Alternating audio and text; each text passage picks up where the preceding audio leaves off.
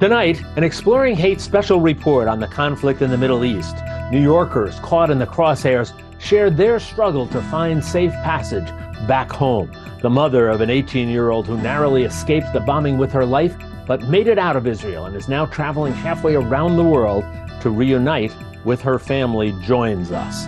Plus, the former WPIX-11 New York reporter, for whom Mayor Eric Adams has made a public plea for her safe return, shares her ordeal as she shelters in place in Israel, just a 20-minute drive to the airport, a drive she is terrified to make. That, as Metro Focus starts right now.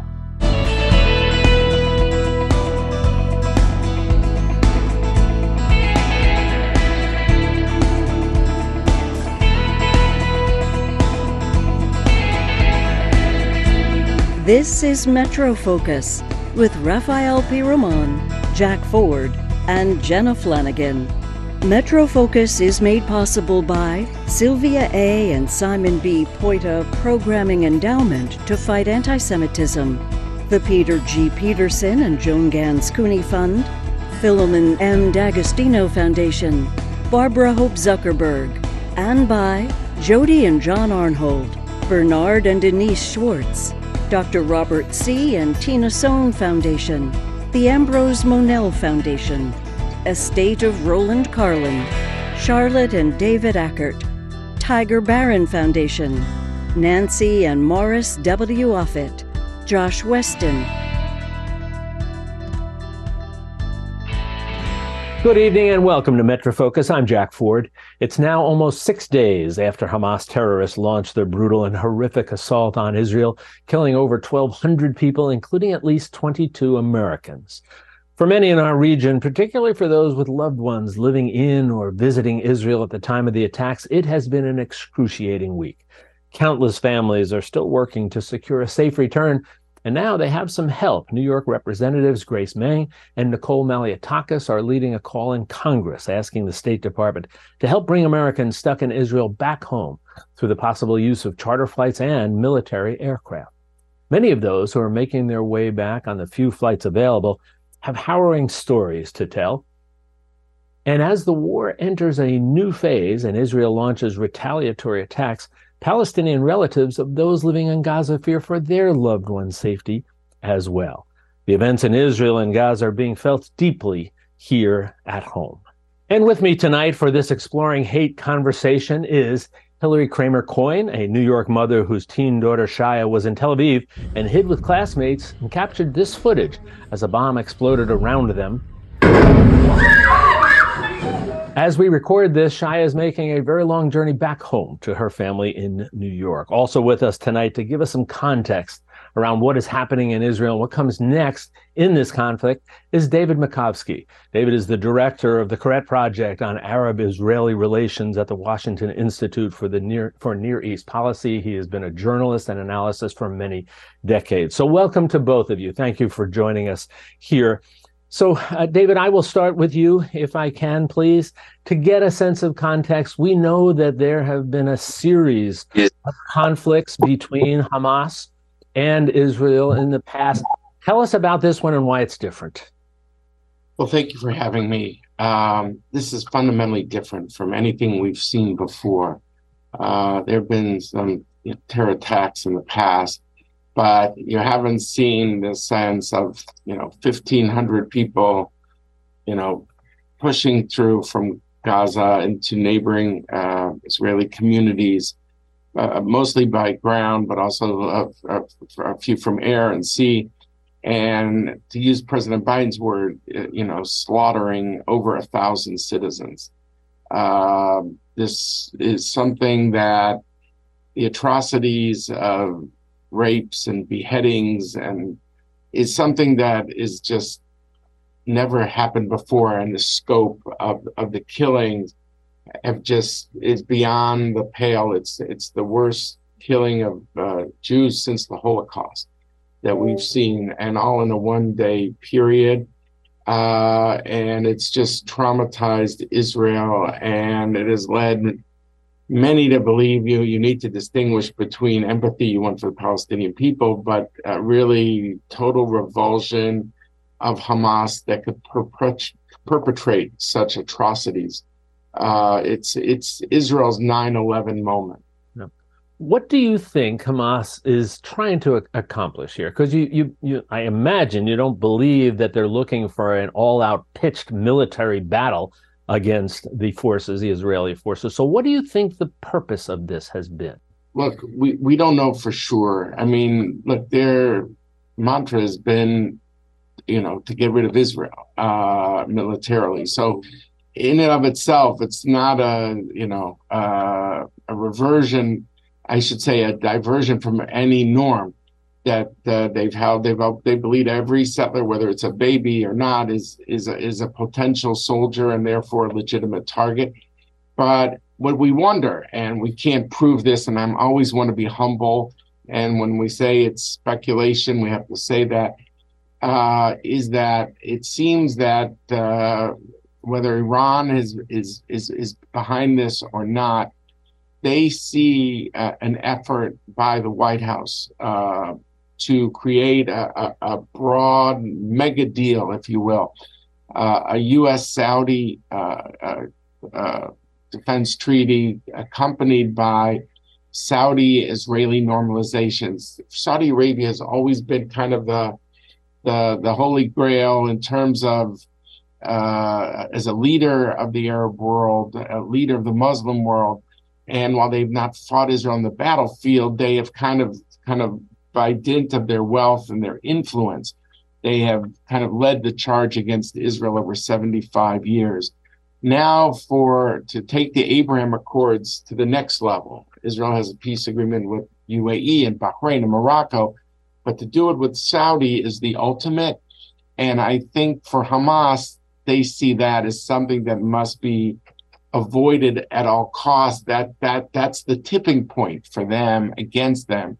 So if Saudi normalizes with Israel, the keepers of the great mosques of Mecca and Medina, then the gig is up, the jig is up, so to speak.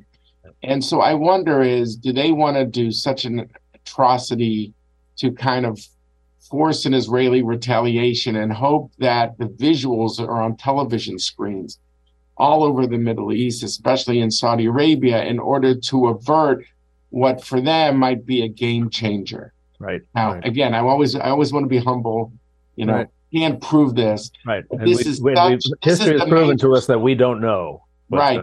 This is the major story of the Middle East right now, is the United States working on this mega deal breakthrough. Yeah. And so we'll have to see with Iran. Without Iran, I think Hamas would reach the same conclusion that this is a tipping point for them. So they need to do something so beyond the pale that would force Israel's hand in a way, and those visuals would somehow constrain the Saudis from this diplomatic breakthrough. All right. So, Hillary, to you, we have all witnessed this crisis from a distance.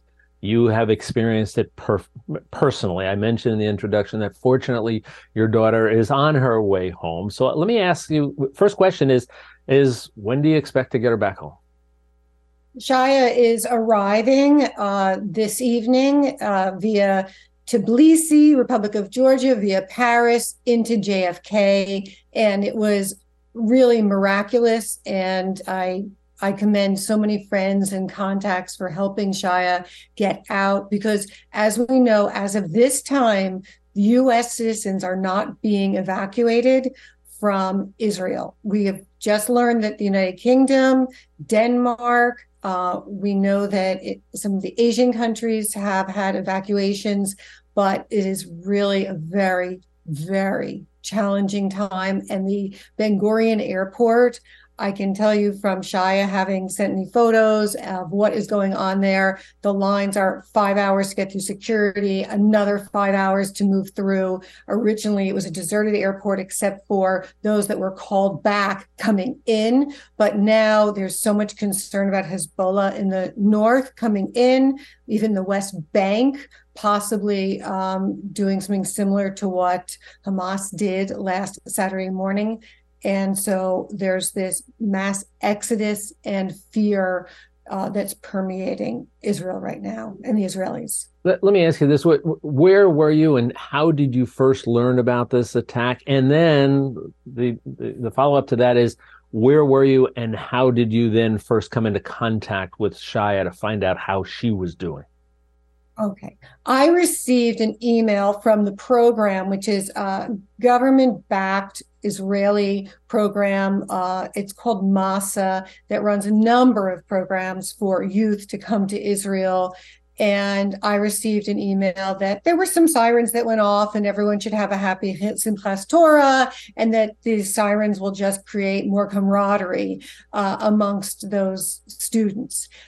However, the situation escalated extremely quickly, and Israel obviously is on such high alert, and there's been so many military called back and reservists. It means that offices have been emptied out, and obviously there's a pecking order. Israel has to protect Israel right now. Israel has to get control of the situation. So students that are from America that can just keep going into a stairwell every time there's a siren, I actually understand. I understand what happened. It's so out of the control of everyone there. So it was 3 o'clock, about 3 o'clock in the morning on Saturday. I get the email. Then Shaya calls me and says, this is the most frightening time of my entire life. Everyone is crying. We were woken up in the middle of the night. We went down to what's a bomb shelter, but again, really a stairwell, because there's no official bomb shelter in this Tel Aviv building. We have a number of Israelis that were visiting. It's in the center of Tel Aviv. She said there are some Israelis, some of her friends were still at nightclubs, and they brought back Israelis that had no communication and wanted to find what units they needed to join, and were waiting for information. So it was complete havoc. But there was a group of 35 in this building. And so on an immediate level, they all had each other and were afraid together. Right. But slowly, those that had family outside of Tel Aviv in what was considered more safe places in Israel, Jerusalem at this point is considered much safer than Tel Aviv and the towns in the south, of course. They started to trickle out, and then parents with connections with congressmen and senators, and there are also students from all over the world. They're from Asia, they're from Latin America, Canada, were able to figure out ways to get their children out. And I was depending on the program, MASA program, that committed to getting all of the students that were remaining to Barcelona on Tuesday morning, and that was canceled just a few hours beforehand. And I just had to scurry to find a way to get Shaya out, because she was just one of a handful left in an empty building with just total fear. And every time she would turn around, she was running back into the bomb shelter. And I got to say, I've seen some video of her, and certainly, she said in one, this has been terrifying, but she seemed extraordinarily brave handling this. Yeah, yes. Shaya is brave. We're a family of service, very much so. My husband, Shaya's father, died 2 years ago from his 9/11 illnesses. He spent 5,000 hours at Ground Zero, including the first day. He was in the first precinct, so that was where he stayed after everyone else went back to their precincts. And he worked what we call the pile, and she helped take care of my husband, her father, as he died in the summer of 2021 from COPD and esophageal cancer. So she's very brave, and she grew up around precincts, and she grew up around the police, and she's been raised to be heroic, try to keep everyone calm. But at this point, and I'm sure you're proud of her. I'm sure her dad, your husband, would have been proud of her. But most important, you're getting her back home here, which is essential. David, I got about a minute and a half left here. And the question that everyone is asking is, what next? What's going to happen next? Do you anticipate a full-on, on-the-ground onslaught by the Israeli Defense Forces? I think Israel until now has tried to fight this from the air in previous rounds. This time Israel wants to just totally eliminate Hamas's capabilities and essentially eliminate Hamas itself. What Israeli military planners need to weigh is, to what extent do you go on the ground? Do you trigger a second front? from Hezbollah in the north. And I think this is a very real possibility. And this is something that, and also in the meantime, as Israelis try to plan the next move, it wants to give space to the United States for, to try to see what hostages it could extract. It's also unprecedented, I should have added. You've got 150 hostages, essentially, that the ones that were not killed, burned alive, beheaded, whatever, raped, they were brought into Gaza. And I think the State Department this morning said the number is like 25, Americans in that group. So the president spoke yesterday about how he's working the phones, and we'll see. But I think there are countries like Qatar and Egypt that have relations with Hamas, but I'm not sure that'll make the difference, because for Hamas, they think these are not just human shields and also cards to try to extract its prisoners.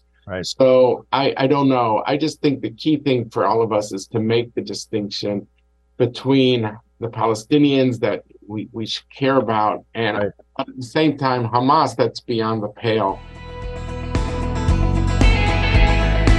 Next, we want to bring you the story of Rebecca Solomon, a former New York City reporter. Mayor Eric Adams has pleaded for her safe return. Rebecca found herself trapped in Israel with her 8-month-old baby daughter and her husband. Her story comes to us courtesy of our friends at PIX-11, who spoke with Solomon shortly after the attacks. Well, the war in Israel hits home for so many New Yorkers, and that includes our PIX-11 family. Our former colleague, Rebecca Solomon, is in Israel right now with her family, including her baby girl, Mia. Yeah, she's working right now to come home, but in the meantime, sharing her experience with us, joining us live right now. Rebecca, nice to see you. Thank you so much for talking to us. You guys, of course, my absolute pleasure. Well, so let me ask you, how are you and your family doing right now, and do you feel safe? Yeah, I mean, listen, we're doing as good as we can do. This is an absolutely horrific experience, and we're just trying to take it minute by minute. Are we safe? I mean, we, in the central part of the country, our biggest threat right now is what's happening up in the sky, which are rockets. But we do have a bomb shelter, as do the entire country. There are bomb shelters everywhere, and that's been our safe haven. Rebecca, kind of walk us through your family's experience on the day of the initial attack. Sure. So it was Saturday morning, and we were sleeping, and we woke up to the sounds of sirens. And it was my first time ever hearing anything like this. I've never been in Israel. I've been here for years, since I started dating my now husband, but never experienced sirens before. And we immediately went into the bomb shelter, which is across the hall from where we were sleeping. It also happens to be where my baby sleeps. And you go in there for a few minutes, you come out, and then the next siren goes off, and you go back in the bomb shelter, wait it out, come out. And that happened all throughout Saturday, off and on. There's been breaks here and there, but when you're on a break and there are no bombs coming down at you, you're glued to the TV. And what we're seeing down near Gaza, which is about an hour from where I am, I can't, it's gut-wrenching. I can't even imagine. Let me ask you something. What kind of instructions, if any, are people being given, or were you given any? No, there aren't. So in terms of restrictions in place, it's not like you have to stay at home. I choose to stay at my in-laws' apartment because I feel safest here for me and my baby. I know my husband at times has gone out, quick errands here and there. There's certain restrictions in terms of, I think no more than 50 people in one place can congregate, because if, God forbid, they do need to seek shelter, there needs to be enough people who have to fit into the actual safe haven. But other than that, that's pretty much how it happens in the country. But this is a lively country, and it is pretty much just it is so quiet. Everyone's in mourning. So no one wants to go out. It's not like, people want to be close to home with their loved ones by the bomb shelter. Well, you mentioned where you're located, about an hour from Gaza. The biggest threat is air attacks for you guys. So I imagine if you're out and about, you don't have much time to react. So what sorts of information are you being given as far as it's safe to go out? Right. So, and I actually talked to my family about this. I'm learning a lot on this trip. You know, just when you think you know so much about something, I'm just amazed at what I'm finding out. So basically, say you're not in your apartment where you can just go to your bomb shelter, either in your home or in the stairwell, or some buildings have it in the basement. If you're out and you're driving and the sirens go off in your town where you are, you're supposed to get out of your car. Don't go under your car, but you're supposed to find, a flat area on the road or off the side of the road, and you're lay down and you put your head over your hands over your head. That's what I'm told you're supposed to do. So, like, for me, the next time I anticipate getting in a car will be on my way to the airport. And honestly, I'm scared. I'm scared for that. There have been bombs that have gone off near that area, which is near Tel Aviv, which is about 20 minutes towards where my finger's pointing this way. That's Tel Aviv in that area. So I hope, I want to get home. I want to get back to New York. Yeah, my heart dropped when I heard that you were there. Rebecca, let me ask you a question. At this point, what do you know about being able to get out, when you can get out? Do you have information on that? I need to be honest. I mean, this is a nightmare. Getting out is not easy. There's a couple reasons why. I've been told from so many people, contact the embassy. Okay, well, yeah, you contact the embassy, and I did. And I got a response back from them saying, by the way, the light you see in the background, there's actually a storm happening as well. Oh, gosh. So that's lightning, okay? If sirens do go off, which could happen because it's been happening all day, I'll just... we'll have to end this and I'll have to seek shelter. But so the embassy sends an email back saying they just try to get on a flight out into another city and from there connect to New York. Well, yeah, that's a no-brainer. I can do that. But the problem is one-way tickets home are so expensive right now. And there are hundreds of people stranded here in Israel that want to get home that don't have the money to pay what they're asking for, like a one-way ticket back. It's like, it could be $2,000. And so, and there's not that much availability.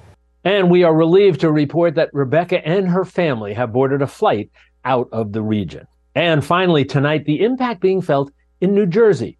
Governor Phil Murphy confirming this week that New Jersey residents are indeed among those killed and missing in Israel. NJ Spotlight News senior correspondent Brenda Flanagan has that story. As Israel massed its soldiers along the Gaza border before an apparent ground invasion, New Jersey families with relatives on both sides of this brutal war worried about loved ones and braced for the worst. At a Hoboken vigil, Governor Murphy memorialized the dead, more than 2,000 total, including Paramus-born Itay Glisco. It has touched New Jersey. There is reported one loss of life. We know that there is at least one missing. Aiden Alexander, Bergen County. I've got no update on his whereabouts, a member of the IDF. Idan Alexander served with the Israeli Defense Forces near the Gaza border. He graduated from Tenafly High School 3 years ago, and his school noted, "We know that many in our community are suffering. Our thoughts are with all of our families and their loved ones." News coverage of the Hamas terror attack has uncovered horrific images. One Israeli soldier commented, "You see the babies, the mother, the fathers in the bedrooms, in the protection rooms, and how the terrorists kill them. It's not a war. It's not a battlefield. It's a massacre." I started to see all of the pictures and all of the videos. They're horrible. Wyckoff resident Nancy Dubin's son, Ari, is serving in the IDF. She hadn't heard from him since Sunday and feared for his life. Finally, late last night, a recording arrived from Israel, and she listened with joy to her son's voice. "Please let my mom know I'm alive and that I have 10 toes and 10 fingers and everything's okay." Now, I know that I'm one of the lucky people. I can't imagine what other people are going through right now. Families trying to get back home to New Jersey still can't get plane tickets, and they've reached out to officials. The governor said they're working to help them find a way home and provide humanitarian aid. Putting aside the horror, the brutality of Hamas, which must be brought to justice and eliminated. Let's not forget that we have not just one of the largest Jewish and Israel American communities of any American state, but we have the largest Palestinian state. Israel's established what it calls a total siege of Gaza. It's blocking shipments of food, water, power, and medicine. It's impossible to even leave the area. Israel reportedly bombed the only open exit point to Egypt and continues its bombardment of targets inside Gaza in ongoing retaliation for the Hamas attack. Among New Jersey's Palestinian population, several families have gotten reports of loved ones killed. Dua Abu Fariz's family is in Gaza. So far, they've escaped harm, but many children and women are being killed around them, so it's getting worse and worse every day. They've been bombing more than before. There's nowhere to hide. They're saying Sorry. It's okay. Rania Mustafa couldn't stop her tears, but her friends in Gaza urged her to report conditions there. They're saying it's literally just dropping missiles everywhere, and there's nowhere to hide. We're against any lives being killed, but it's very clear that an Israeli life means more than a Palestinian life. Mustafa says Hamas are Palestinians. She points to protests like the one at Senator Cory Booker's office, which often elicit backlash from others. 5, 6, 7, 8. We really need to, I think, stop putting a bandage on this issue and really get to the root cause of it, which is there has been an occupation for 75 years. But political analyst Yael Aronoff says Hamas opposes any Israeli state. She says this Iran-backed attack foils peace talks. One motivation may have been to obstruct the progress that potentially could have been made on normalizing relations between Saudi Arabia and Israel. And it's really, really tragic because they don't want an independent Palestinian state on part of the land. They want an independent Palestinian state on all of the land. She expects the violence will escalate. I'm Brenda Flanagan, NJ Spotlight News.